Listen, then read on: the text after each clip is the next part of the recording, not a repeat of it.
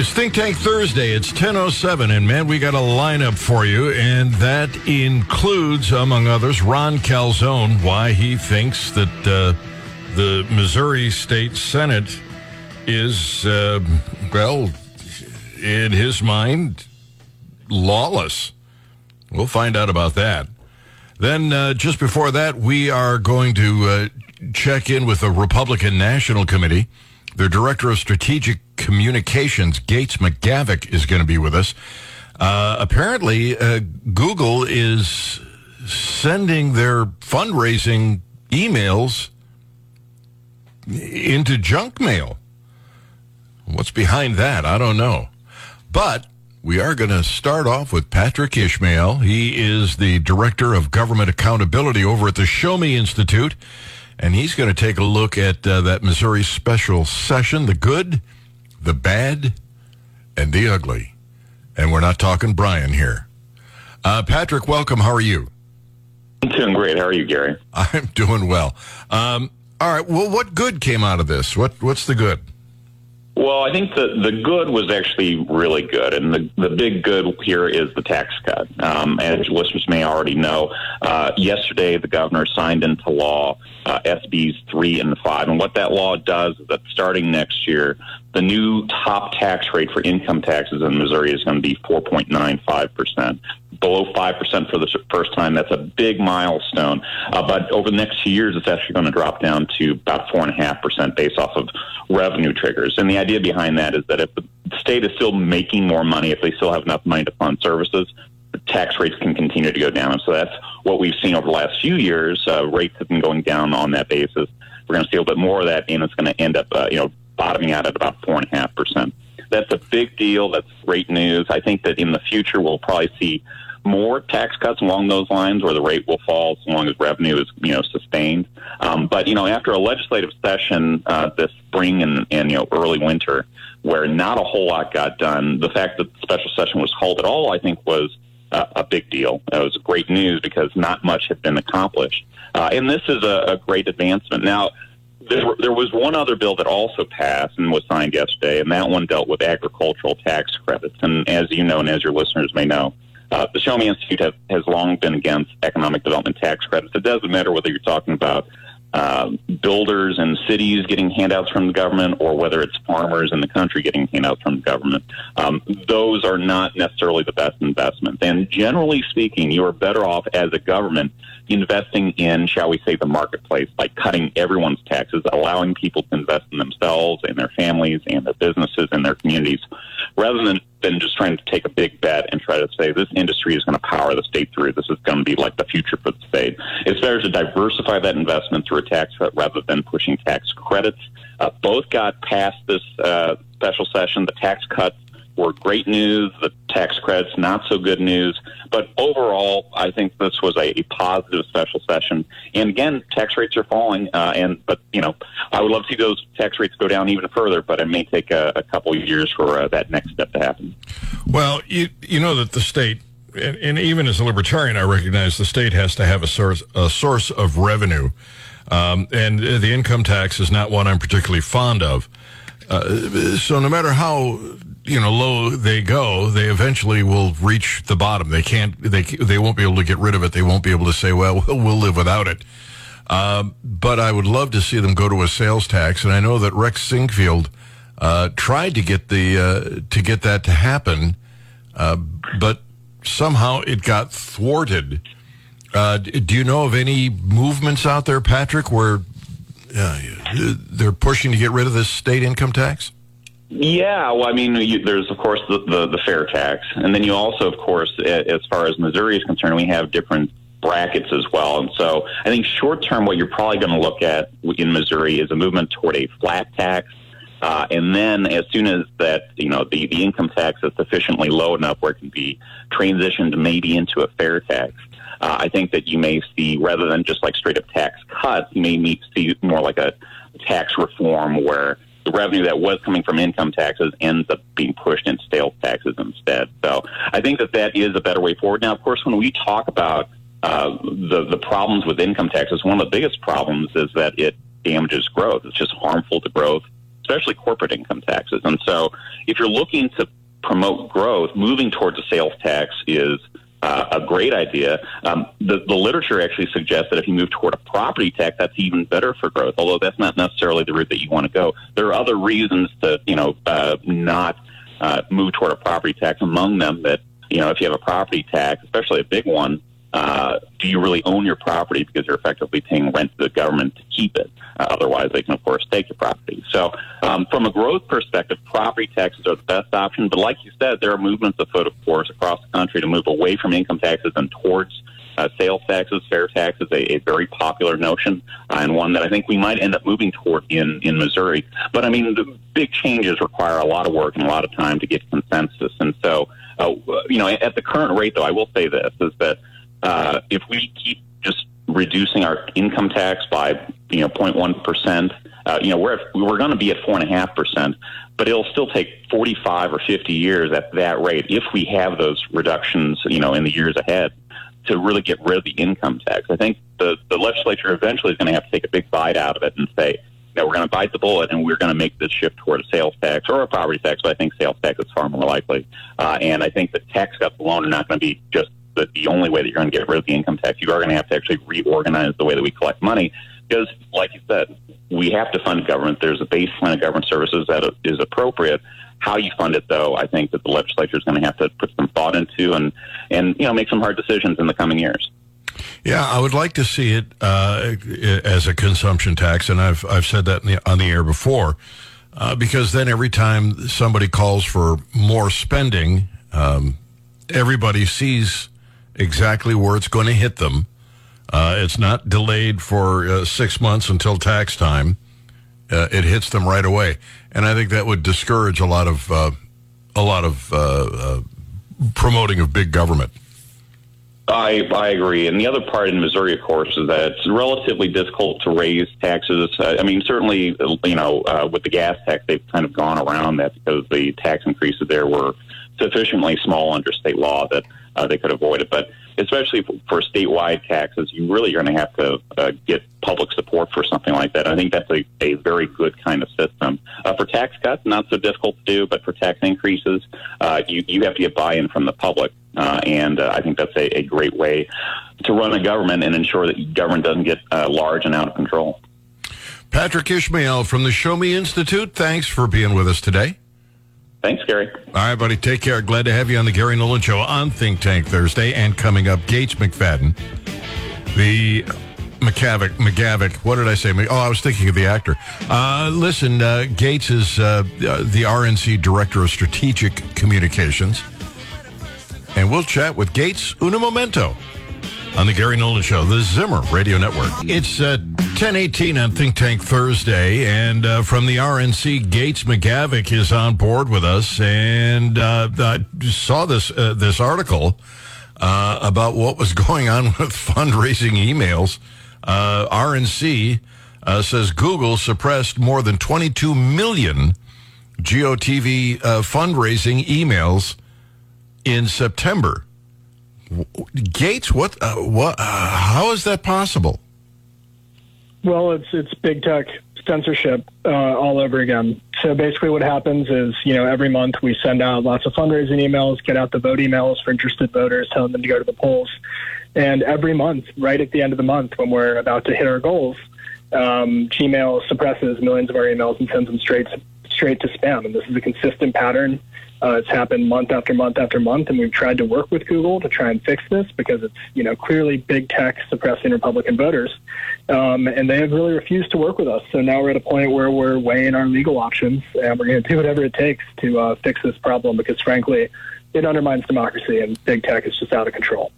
Well, I assume that if the RNC does this, the DNC does this, are they having a problem that you're aware of? No, Republican emails are suppressed at a much higher rate than Democrat emails, sent to spam at a much higher rate. Just coincidence, Gates. Just coincidence. Of course. Yeah.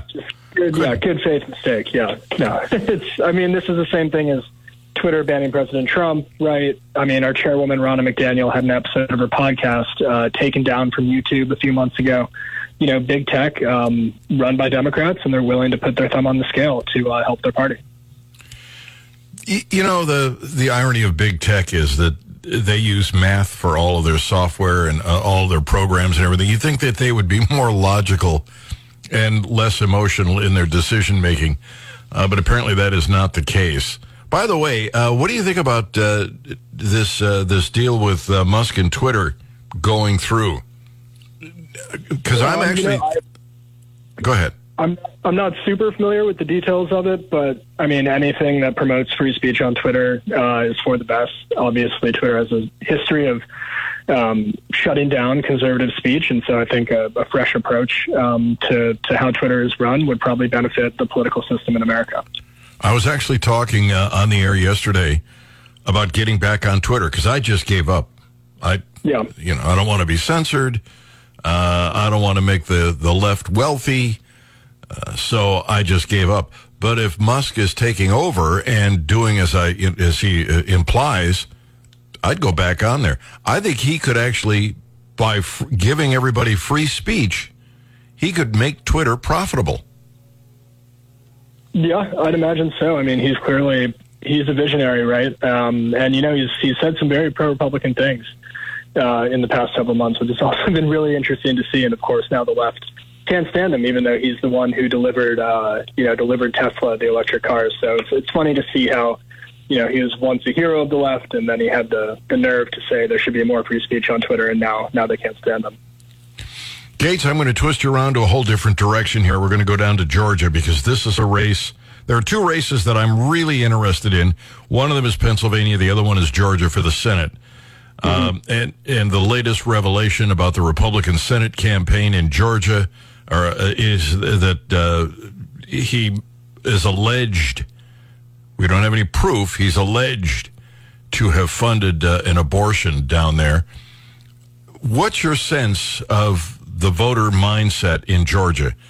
Is it, we got to stop this Democrat, we got to stop the Democrats and we could do it in the Senate. I'm going to vote for him anyway. Is there a concern of hypocrisy or, what do you think? I think the most important thing in Georgia, two numbers for you. Number one, Biden's approval rating in Georgia is 31%, and Raphael Warnock votes with Biden 96% of the time. I think that's what this race is going to hinge on. Everything that Biden has delivered for America, skyrocketing costs, rising crime, open border, 87,000 IRS agents, student loan bailout. Warnock is on the hook for all of that. And since Warnock started representing Georgia, things in Georgia have gotten objectively worse. Also, Warnock's record is pretty terrible. He has multiple domestic disputes. He was arrested for obstructing a police investigation into a child abuse case 20 years ago. Warnock is most certainly no saint, and above all, he's a terrible senator. And I think that's the message that's going to bring Republicans home and put Herschel across the finish line. Any concern that Herschel Walker is not as facile, and they're going to have a debate, how that might turn out? No, I think Herschel's focused on the policies that matter to Georgians. I mean, I don't think voters care that much about this back and forth, D.C. scandal stuff. I think they care about the fact that everything is more expensive, streets are less safe, and Herschel is the only one with a compelling vision and actual policies that would improve the lives of Georgians. So I think, his vision for Georgia is the one that aligns with the majority of voters in Georgia, and I think that's going to carry him across the finish line. Let's head up to Pennsylvania, where you have a Democrat candidate suffering from aphasia. They're going to have a debate. He actually can't respond to the auditory inputs because his mind won't process them. So he wants to use, what do you call it, where you type everything out to respond to questions. He has to read them. What do you think? Is that going to be a signal to Pennsylvanians that this guy is suffering from a mental problem? And I don't mean that in an insulting way. I mean, he had a stroke. Yeah.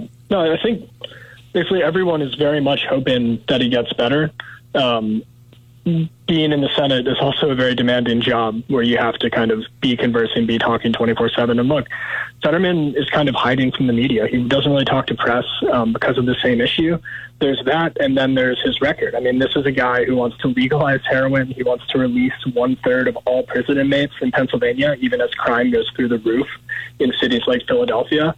He's also a guy who lived off his parents' money into his 40s. And I just saw an article this morning that he only attended 1/3 of his scheduled duties as lieutenant governor. I mean, he's not only does he have terrible policy, not only is he a fake working class hero who actually lived off his rich parents, but he also is just lazy. He didn't do any work as lieutenant governor. And so I think the more that Oz and Fetterman are compared, just the better Oz comes off. I mean, Oz is a guy who achieved the American dream, son of immigrants, multiple life-saving patents, saved so many lives as a doctor. And he's out campaigning 24/7, talking to voters. Again, he has the policies that work, lower costs, supporting the police. There's a reason that sheriffs across Pennsylvania are coming out for Oz and warning about Fetterman, both in terms of policy and how they present on TV to voters.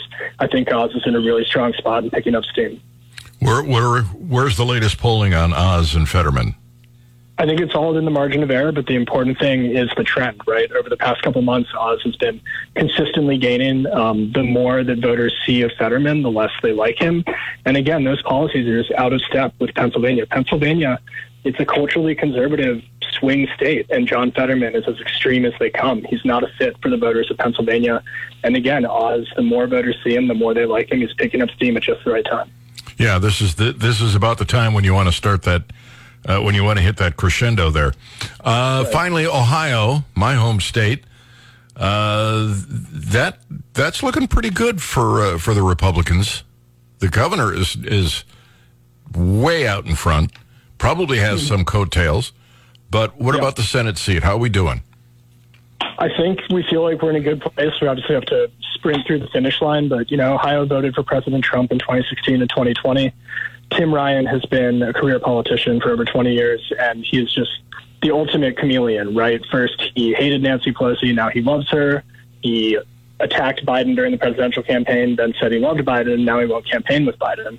And meanwhile, you have a guy like J.D. Vance, who is a political outsider, understands what's wrong in D.C., he's an America First candidate. I just think Ohioans see what elected Democrats like Tim Ryan has delivered for the state, and I think J.D. Vance is in a really strong position to bring some new leadership. It'll be interesting to see how it unfolds. I'm watching the Pennsylvania debate. I cannot wait to watch that. Must-see TV. Huh? It's must-watch TV. Yeah, must-see TV. Absolutely right. Gates McGavick, thanks for being with us today. Thank you for having me. All right, Gates McGavick on Think Tank Thursday. All right, coming up, Ron Calzone is going to be with us, and he really is not impressed with the Missouri State Senate. He actually said the agricultural tax credit, that bill illustrates how lawless Missouri State Senate is. Then we'll have a little time with Bill Slants. Bill is, of course, the chairman of the Libertarian Party in the state of Missouri, and he'll be on for a few minutes to bring some topics to the table. So that's all coming up. And then Dave Rowland, perhaps one of my favorite guests. To what extent does Missouri's Sunshine Law allow citizens to look into our elections? Freedom Center may be taking on a new case that is going to find out whether election officials are required to let citizens review cast vote records of the sort that Mike Lindell has been asking them to obtain. Missouri Supreme Court upholds a law stripping state workers of merit system protections. Justices ponder Clean Water Act application to wetlands in Jackson's first oral argument. This is her first at-bat, if you will, since getting on the Supreme Court. And then Jackson's argument against race neutrality. It is faux originalism, or at least that's what's asserted. Dave Rowland's going to be around to chat about that. We invite you to stay with us. Be a part of the program. You can send me a message at GaryNolan.com, or you can even pick up the phone and ask our guests a question. You're entitled. It's your hour. Well, 3, if you will. On the Gary Nolan Show, the Zimmer Radio Network. This is the Gary Nolan Show. Hey, welcome. It is 35 minutes after 10 o'clock. Glad to have you with us. Glad to be with you. And coming up here in just a few seconds, we are going to chat with Ron Calzone, who says the agricultural tax credit bill illustrates how lawless Missouri State Senate is. What? Lawless? Ron, please explain. I'm sure you're surprised to find out that I take exception to the way the Missouri General Assembly conducts business on occasion. Yeah, but you're suggesting lawlessness. Yeah, well, so what's lawlessness? If there's any set of laws that are critical, they are the laws that constrain government. They are the laws that place handcuffs on government. And the Constitution is primarily designed to do that, to define and limit the role of government, both the federal government and the state governments. And when you fail to abide by the constitutional limits that the people place on you through the Constitution, then I think that's lawlessness. And so what happened with the Ag Tax Credit Bill? First, understand that there were two bills that ended up being identical. There was Senate Bill 8 and then House Bill 3. House Bill 3 ended up being the one that both the House and the Senate passed, and then the governor signed. I believe that was yesterday. When the governor calls a special session, the Constitution says that he has to explain specifically each matter on which the action he's calling the special session for shall be deemed. And so the General Assembly it believes that it's limited then to considering those things. But that's all the Constitution says, is that the governor has to state specifically each matter. So then what happened is when Senate Bill 8 was on the floor on the 20th, a substitute was introduced that included a section that doesn't deal with tax credits at all, which is the only thing the governor listed in this call for the special session, but it added something dealing with land surveying. And frankly, I don't understand what problem they're trying to solve with this land surveying piece, but it has nothing to do with tax credits. Absolutely nothing to do with tax credits. Senator Onder raised a point of order, and he said that this addition of this land surveying piece exceeds what the governor's call was. And so therefore, they can't consider it. It has to be stripped from the bill. And when an objection is raised like that, the matter is referred to the President Pro Tem of the Senate, who's Dave Schatz right now, and he is the one that ultimately decides should the point of order be well taken or not. And so he looked at it and he said, well, the point of order is not well taken. We'll allow this piece dealing with land surveying to stay in the bill. Okay, so that was the first point of order offered in this special session. Fast forward to the 4th. That's when the House bill came over to the Senate, and at that time, Senator Moon offered an objection, he offered an amendment to the bill that would say, if we're going to have these tax credits, we're going to limit them to American citizens. So no alien or foreign business shall be eligible for a tax credit under these various sections. And so Senator Hegeman raised a point of order saying that amendment was out of order because it exceeds the scope of the governor's call. So basically the same point of order that Senator Onder made. Again, it's referred to the President Pro Tem of the Senate. This time he comes back and he says that point of order is well taken. So an amendment that deals specifically with tax credits, as the governor asked the session to be deal with, and only simply limits who's eligible for the tax credits to American citizens, they say is out of order. The President Pro Tem of the Senate says is an out-of-order amendment. So you don't have any rules being followed. You don't have any laws being adhered to. You have the fiat of, in this case, one person, the President Pro Tem of the Senate, not even applying whatever principles he may or may not have consistently. That's lawlessness. So what recourse do we have?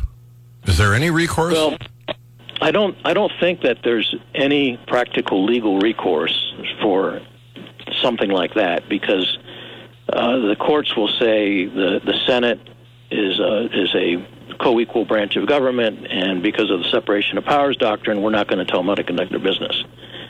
So I think the recourse is for people to get upset, and when you have legislative fiat taking place, then you need to consider different legislators, and you need to maybe put pressure on legislative leadership. Right now you have Senator Caleb Rowden is the majority floor leader. He'll be in the Senate, and for at least another couple years. Senator Schatz is termed out, so he will not be in the Senate. So that means they've got to select a new president pro tem.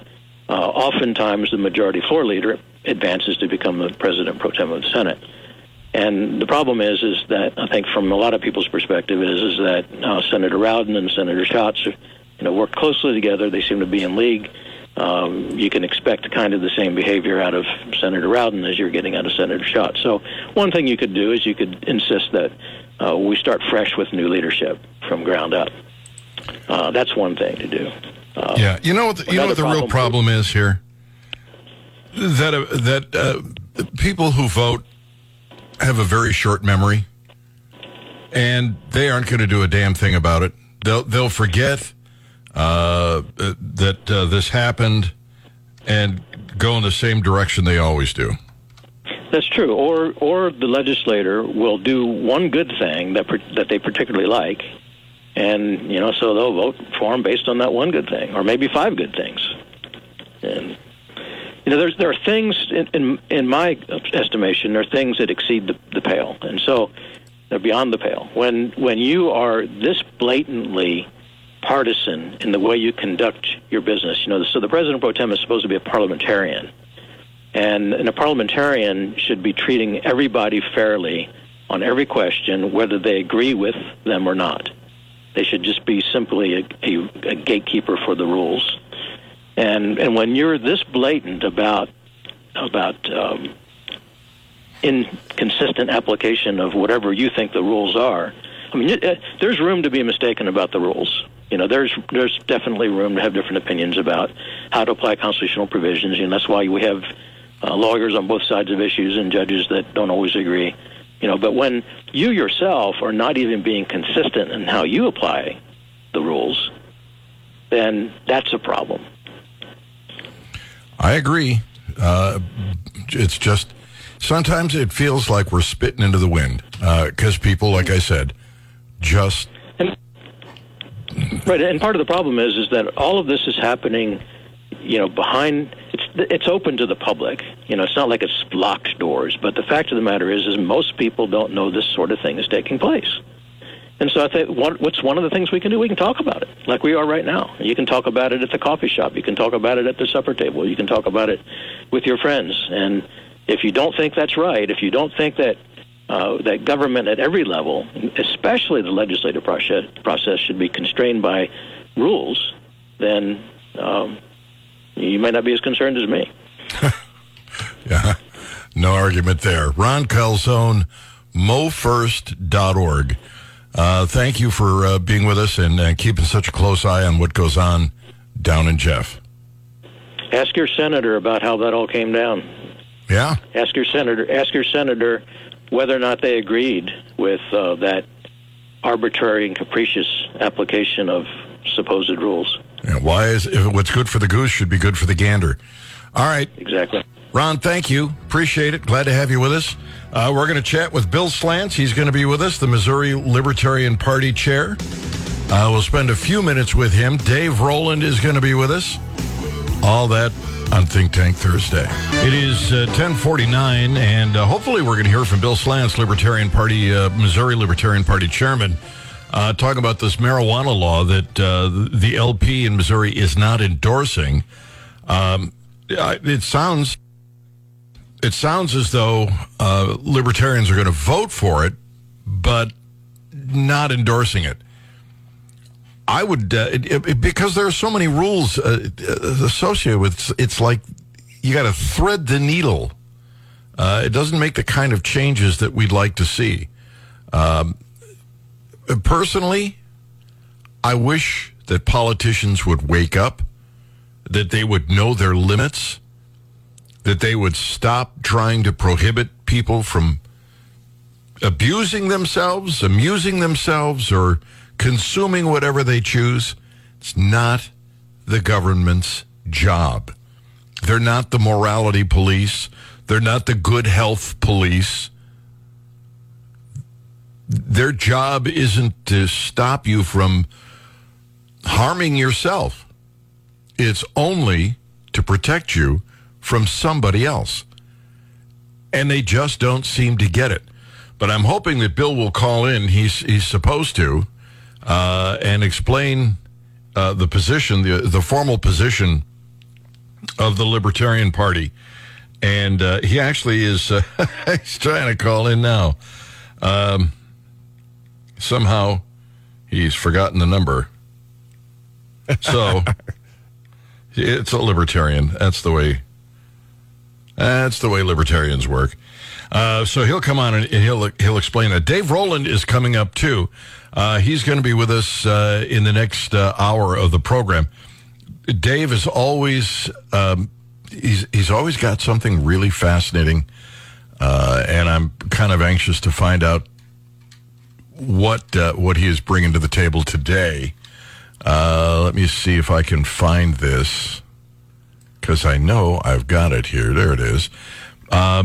Missouri Supreme Court upholds law stripping state workers of merit system protections. He's going to talk about the Supreme Court. A couple of days ago, he read a best friend of the court brief ever. We'll find out what that was. But right now, Bill Slants is with us. He is the chairman of the Libertarian Party of the state of Missouri. Bill, welcome. How are you? Well, thanks, Gary. I'm very well. How are you? I, too, am well. So the Libertarian Party of Missouri is not formally endorsing this marijuana policy. People are probably surprised to hear that, since we're in favor of legalizing drugs. So what's the reason that we aren't formally endorsing this? Yeah, kind of an oxymoron, isn't it, Gary? Well, yeah. Because the Libertarian Party was founded on legalizing marijuana, and still stands feels very strongly that marijuana use should be available to anybody, anyone who wishes to use it. The biggest reason why we, to be very clear about it, we definitely want to legalize the recreational use of marijuana. But we'd like to do it with fewer caveats, fewer rules. If you're going to legalize it. Don't legalize it, with the exception of this, and that. Our feeling about that, first of all, is it should be left up to the individual whether or not they feel like they should vote yes or no on Amendment 3. But my feeling about it is, if you have someone who's against this, and you have all this language, 39 pages of language on the Amendment 3, any little tiny thing you violate, this person who's against it can use it against you. So it gets kind of messy. It's not something that the legislature should be involved with at all. Yeah, it should be cleaner than it is. How many ounces are you allowed to have of marijuana? I believe it's 3. And if you have 3.1, 3.2? Then you've broken the law. I mean, it's just silly. Yeah, it's just silly. And then, let's say, let me ask you a question. So say there's 2 passengers in a car, and passenger A has 2 ounces and passenger B has 2 ounces, and they just happen to set their stuff, on the seat between them. Now what happens? Yeah. So the reason, we failed to, not failed, the reason we decided not to endorse Amendment 3 was because it shouldn't be legislation. It shouldn't be an amendment anyway. It should just be the legalized period. Just legalize marijuana and deal with something else. Is there anything else included in that bill that you find objectionable? Not off the top of my head, Gary. These different pieces of language that, I think that could be used against you, is what really keeps us from endorsing it. I will, however, tell you that I will be voting personally. I will be voting for it. So my feeling about it is, camel's head in the tent. Let's get the 3, and then another year or another session goes by, and we can get unlimited. Yeah, when the world doesn't collapse. Because you're allowed to carry 3 ounces. I don't indulge. I've never smoked marijuana. I have no desire to smoke it, but I don't have the right to tell you not to or anybody else not to. I don't mean to imply that you use it. I'm just saying, generically you. And I wish that the government would wake up to the fact that this is simply not in their milieu. It's not their job to protect you from you. It's not their job. It's not their job. And, and again, you could, run down all these little, rabbit holes with alcohol and all that stuff. It's just not their job. Who are they protecting? And anybody who wants to do these things is going to do them anyway. So, My greatest fear is that they're going to try and profit at the state level with an enormous tax and literally keep the underground market alive by overcharging. Absolutely. I mean, that's the complete. That's tax. Obviously they will do that. And license. They're going to license each one of these dispensaries, right? So you just like alcohol, you won't be able to sell it without getting approval of the almighty Missouri government. The guy hanging around the street corner selling pot isn't getting a license. No, he's not. And you just wish that people would wake up. I almost said something dirty there, but I held back. All right, we got a pretty good slate of libertarian candidates. By all means, send them to us, and we'll try and get them some airtime. Bill, thank you. Okay, thank you, Gary. All right, take care. Bill Slants, Missouri Libertarian Party chair. You just have to recognize that government has limits. And the more we ignore those limits and let the government regulate our lives, whether it's redistributing our wealth, telling us who to hire and who to fire, what we can consume, what medicine we can take, and until we wake up to all of those abuses of government, we will not be free. And that's my goal. I don't think I'm going to live long enough to make it happen, but I want people to be free. That you've no idea how wonderful it would, that it could be. Imagine not having to report every dime that you make. Imagine not being coerced and threatened, your house taken because you haven't paid your rent to the county. Imagine having access to whatever medicine your doctor wants you to have or you think you should have. There are pitfalls. You've got to be, well, what's the Latin caveat emptor?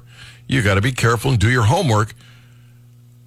But freedom is worth everything that it costs us to get there.